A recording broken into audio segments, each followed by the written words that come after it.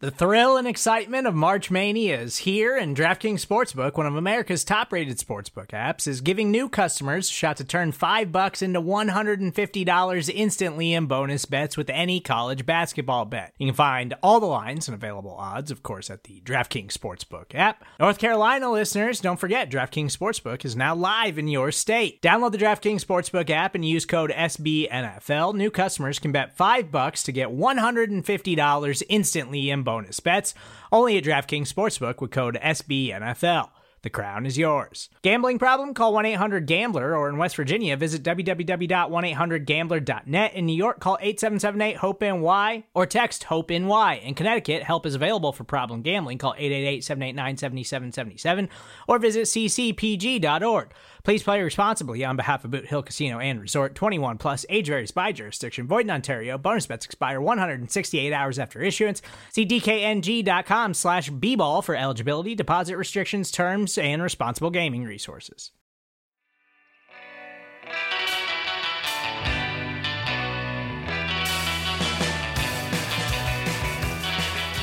It is the APC podcast from AcmePackingCompany.com and SB Nation, talking Green Bay Packers all the live long day for you fine folks. I am Zach Rapport, dialing it in from Albuquerque, New Mexico. Follow the show at the APC pod, like, subscribe, all that fun stuff. And pinch hitting on short notice, man. You are my speed dial hero these last few weeks. I am joined by Tex Western. How are you, man? I'm good. It's been an interesting day, but always happy to talk after a Packers win. That's always the best part. And you got some bourbon there on brand. I feel like you've pretty much had, it's like your podcast fuel at this point. Every time we're on air. Just about. It's some form of whiskey. So today I'm going with the just the classic Willet bourbon. But one of my favorites is, and it comes in probably the coolest bottle you'll ever find. It's shaped just like the still at the distillery. So take a look. Looks like a genie bottle. It's great.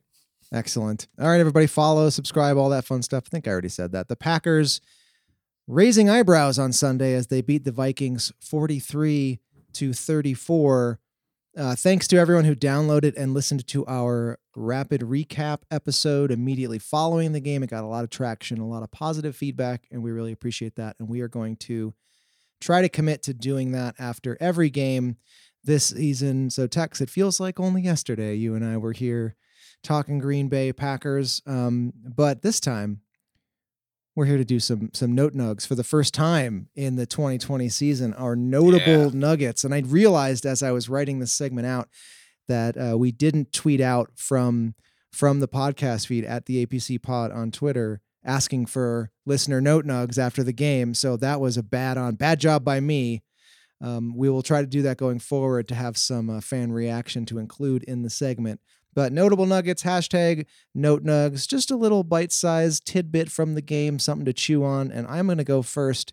Jair Alexander is my note nug, picked up right where he left off last season, and he has got me very, very excited. I saw Gil Brandt tweet out that Alexander became just the fifth player in the last 2 decades to register a sack, an interception, and a safety in the same game. And it turns out that the tackle for the safety was an instinct move and that he was supposed to be in coverage and he thought they were going to run. So he made a quick decision and he realized he was incorrect, but he stayed decisive, made a great play, kind of a Charles Woodson move there, like to take a calculated risk and have it pay off. And as Greg Jennings might say, Jair Alexander is the favorite of me. Yeah, that was a fun play, and it was even more fun learning about that afterwards, knowing that if he hadn't gotten home, Kirk Cousins probably would have had a 97-yard touchdown to somebody. Yeah, there was a reverse angle shot that I saw today of Adam Thielen completely wide open down the middle of the field. And so if he doesn't have the speed that he has to close that quickly and get that sack, that's bad news. And Matt LaFleur was funny about it on Monday too, because he alluded to it when one of the reporters asked him, how you evaluate that or how you treat a guy when he goes a little rogue but makes a big play. And he was saying that it's kind of a fine line between you want to encourage your guys to trust their eyes and trust their instincts. But if they're too reckless, obviously they can get burned. But thankfully, it worked out that time. Yeah, it's almost like the Holmgren, Favre, whatever you do, don't run kind of moment. Yeah.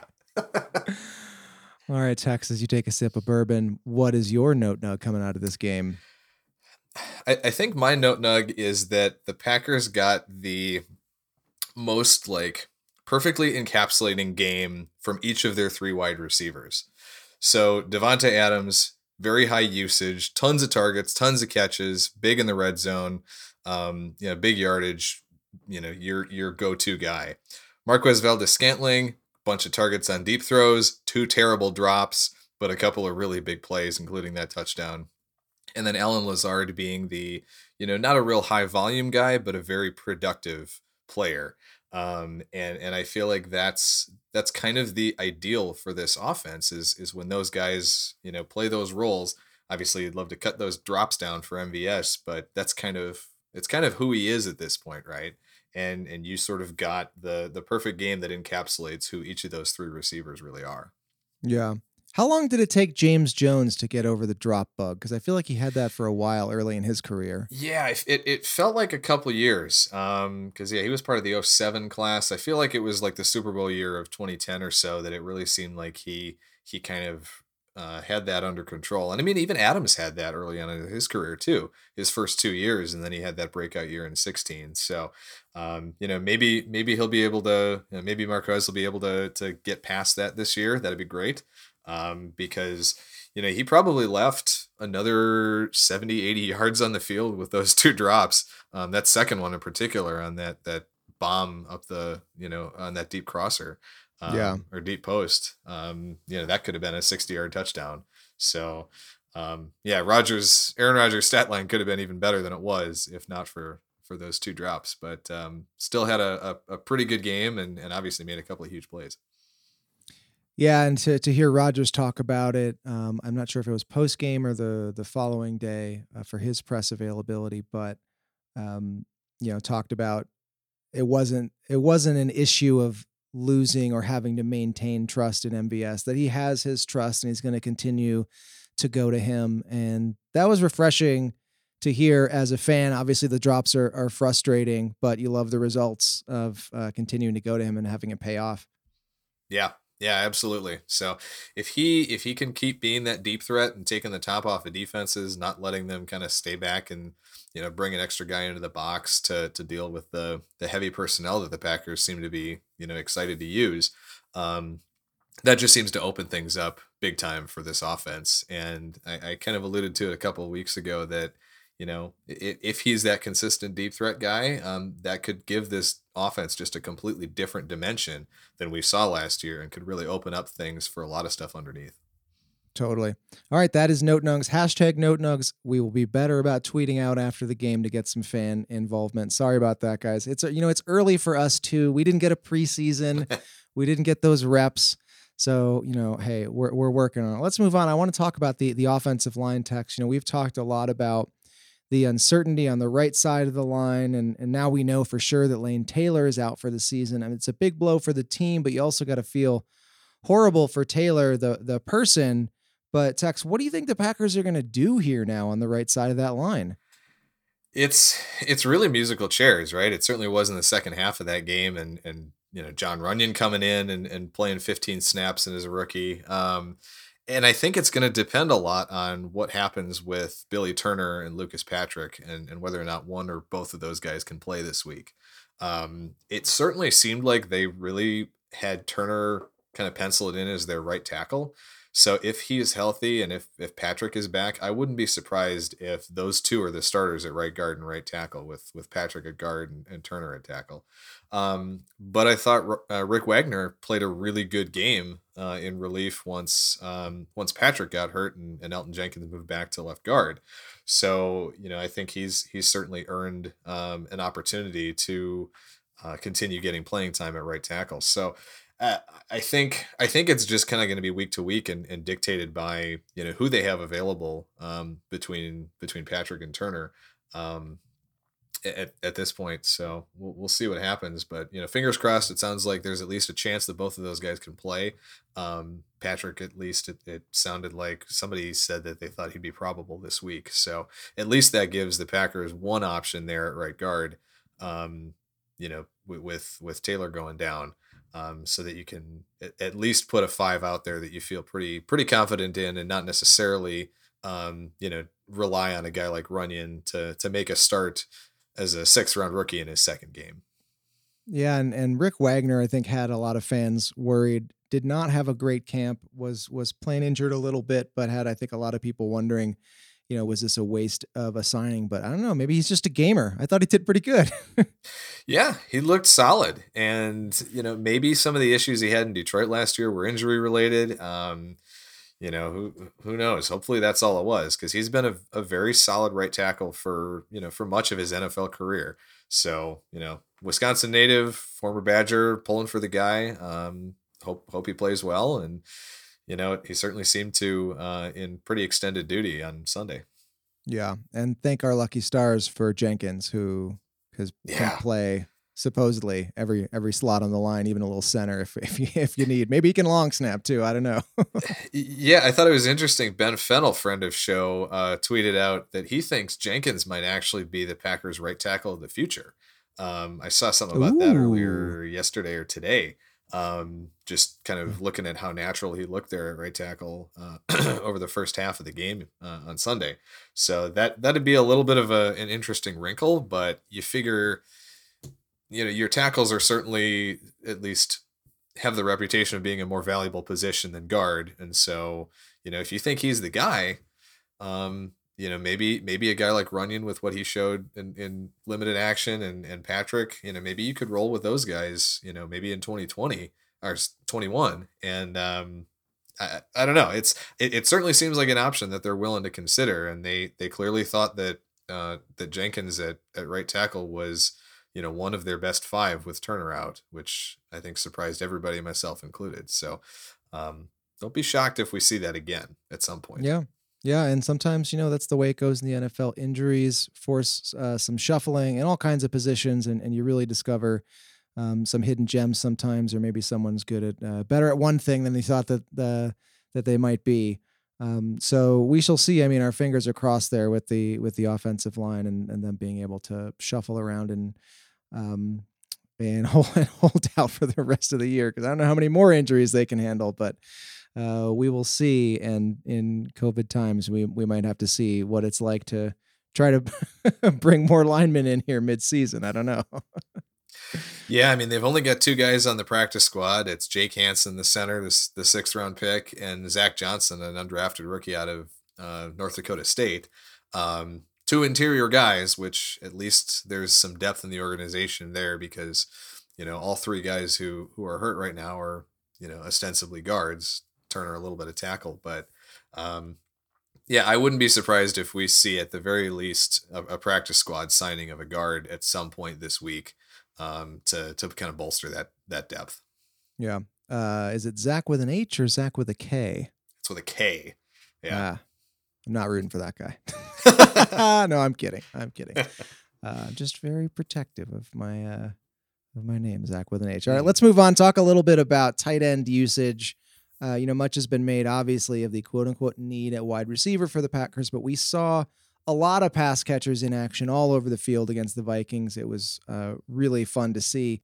Just in 12 personnel alone, we saw 12 snaps for the combo of Lewis and DeGuara, and 7 snaps for Lewis and my boy Big Bob. Big Bob. Tex, does what we saw in terms of formation, snap count, etc. for the pass catchers jive with what you expected out of this Matt LaFleur offense in year 2? Yeah, it makes a lot of sense based on, the trends that they've seemed to go with as far as personnel goes, with drafting DeGuara in the 3rd round. The one thing, honestly, that surprised me was that Sternberger didn't get more playing time. Even though they had listed him as the 3rd guy on the depth chart, I really thought that they were going to kind of split up snaps pretty evenly between him and Tanyan and Mercedes Lewis. But with Sternberger being all the way down with only 12 snaps in the game compared to Tanyan with 48, Lewis with 32. That surprised me, but I think maybe DeGuara's 24 snaps really, he in those snaps, he probably played like 5 or 6 different positions all over across the offense, from fullback to split out wide to inline to, kind of on the wing. And, he's really that really is that Kyle Juszczyk role that Kyle Shanahan likes to use him in. And LaFleur even alluded to it a little bit on Monday that he calls DeGuara the F tight end in that offense, which is essentially the same position that Juszczyk plays in that same scheme. So calling him a tight end is, might be a bit of a misnomer, but it's just kind of where he's going to be is he's that same player, right? That they've got in San Francisco. So it was interesting to see. If anything, I thought that this might be the game, given the matchups that the Packers had with that really young corner group for Minnesota. I thought they might go a little more 11 in this one just to take advantage of some of those matchups. Yeah. But even in this game, I mean, they probably spent half their snaps in 12 personnel or maybe even 22, just based on the snap counts. So clearly, I think that's going to be their probably primary base personnel grouping on offense moving forward. And I think you're going to see that even more in the future when there's more desirable matchups against safeties and linebackers against other teams, unlike against Minnesota, where those position groups are so strong and the cornerbacks were definitely the weaker link on defense. Yeah, and what you thought you might see against the Vikings, maybe we'll end up seeing that against the Lions, a team who do they have any corners left? Are they just going to field like a couple of UPS drivers or what? It's hamstring city over there. For all the complaints that Packers fans had about hamstring injuries during the Mike McCarthy years, it seems like that epidemic has made its way across Lake Michigan. # soft tissue. Yeah, because it's all 3 of the Lions' top corners with hammy issues. Oof. That's no bueno, especially against a receiver unit that did what the Packers did on Sunday. No bueno. And we'll talk about that a little bit later in the week when we preview the Lions game with Jeremy Reisman, who covers the Lions for Pride of Detroit and SB Nation. But really quickly, you mentioned Sternberger. Yeah, he only, in that 12 personnel count, was only on the field once, and it was Tanyan and Sternberger. So Tanyan double dipping there. I've heard some theories that with Sternberger, it's the kind of thing where they're going to start him out really light and then work him up over time. Not sure if I buy that. I mean, it's public knowledge. I cape for all the tight ends. It's like my thing. So I'm rooting for all of them. Not sure if I buy that. I don't know. Are you worried about Sternberger? What do you think? I really don't know what to think at this point. But I also think that even though they used a lot of tight ends, they didn't really use them in the passing game much. And that matchup and maybe Rodgers-Reeds was a big part of that. Because I think they combined between all 4 of those guys, got 2 pass targets, and both of them went to DeGuara.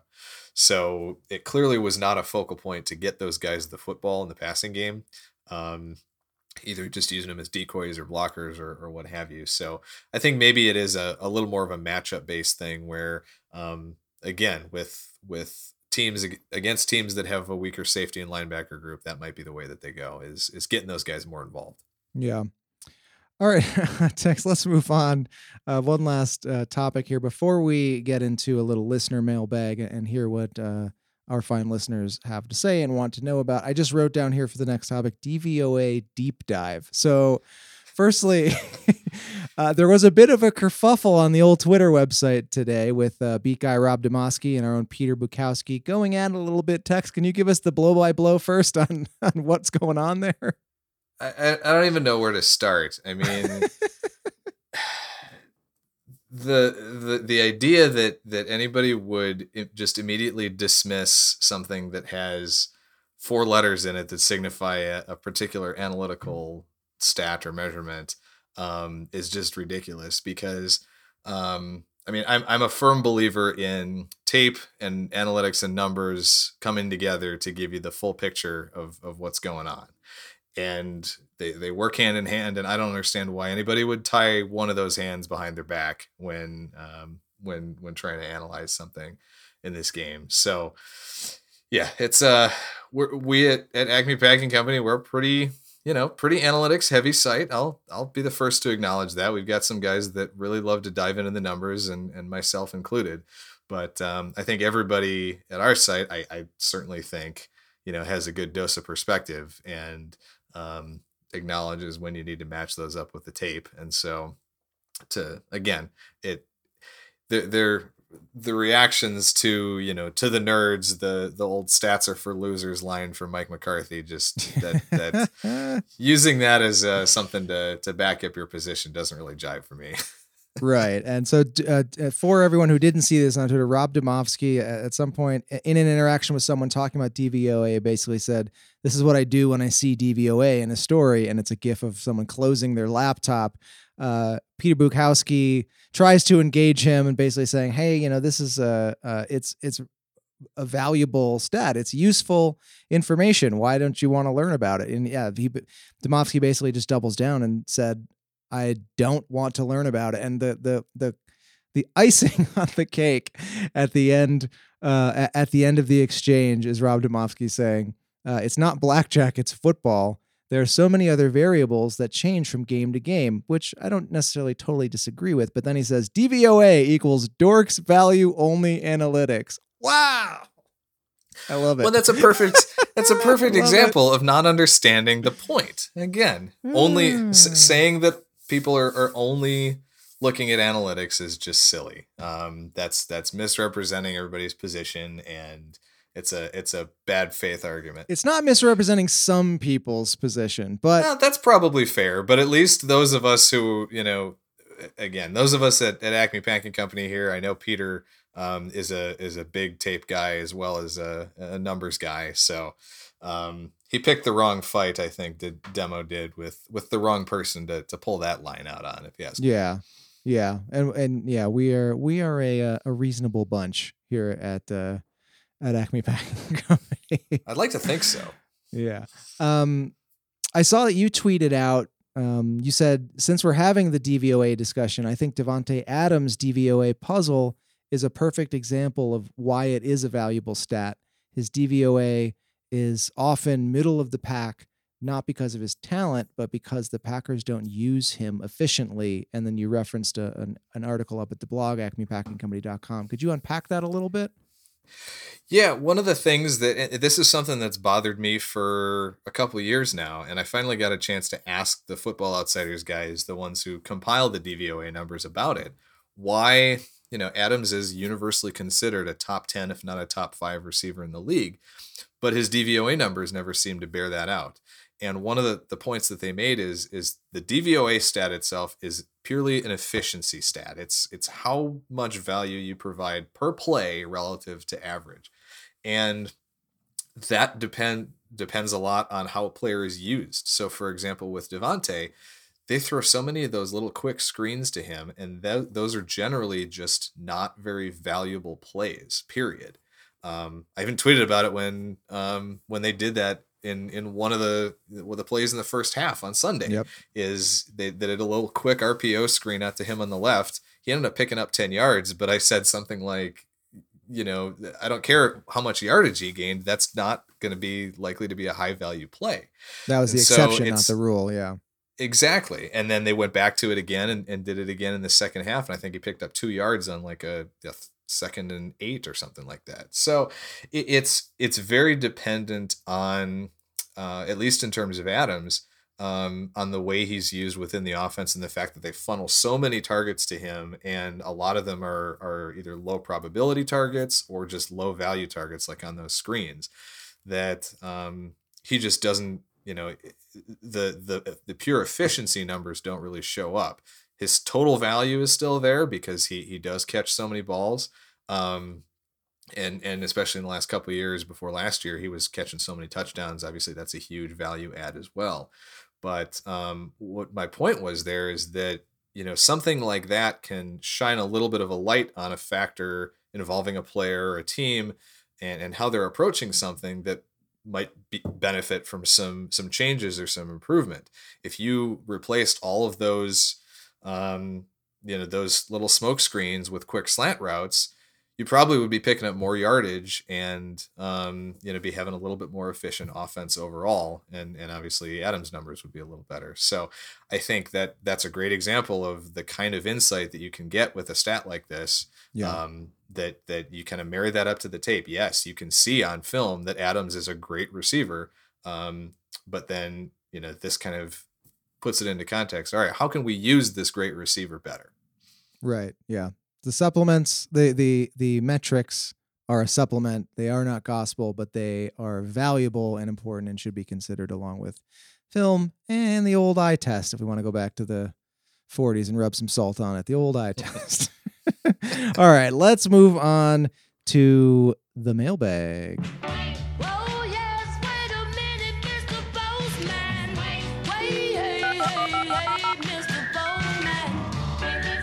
We'll get about 15 seconds of that song so we don't get sued.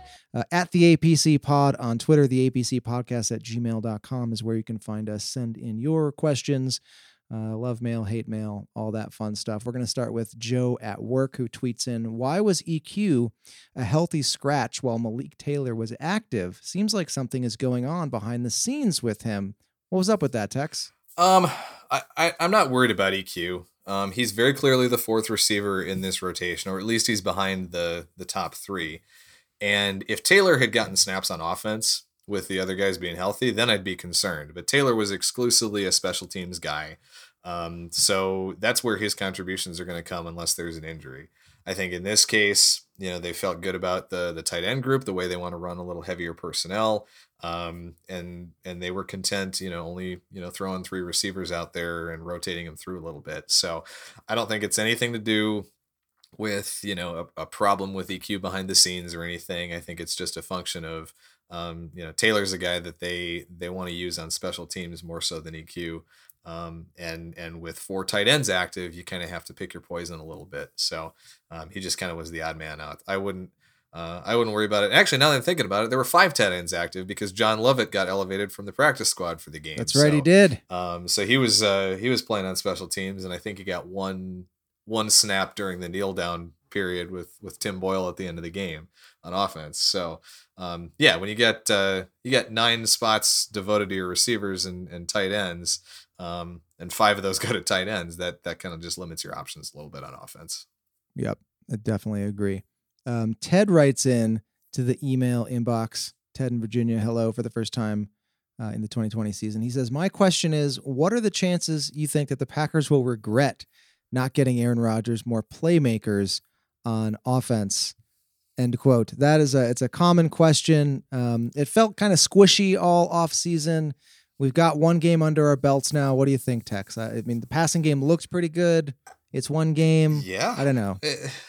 If we're judging based on Sunday, my concern level is close to 0. Right. I'm still a big EQ believer though. So going back to the previous question, I think if something happens to one of those top 3, I think EQ can step in and play. Really, I think he could play any of those roles. Whether it's the deep threat, I think he's got enough speed for that. And I think he tracks deep balls better than MVS does. He could be the kind of low volume efficiency guy that Lazard is. So I'm not so worried there, especially again, you've got the way they're going to like to go big. My level of concern is relatively low at this point.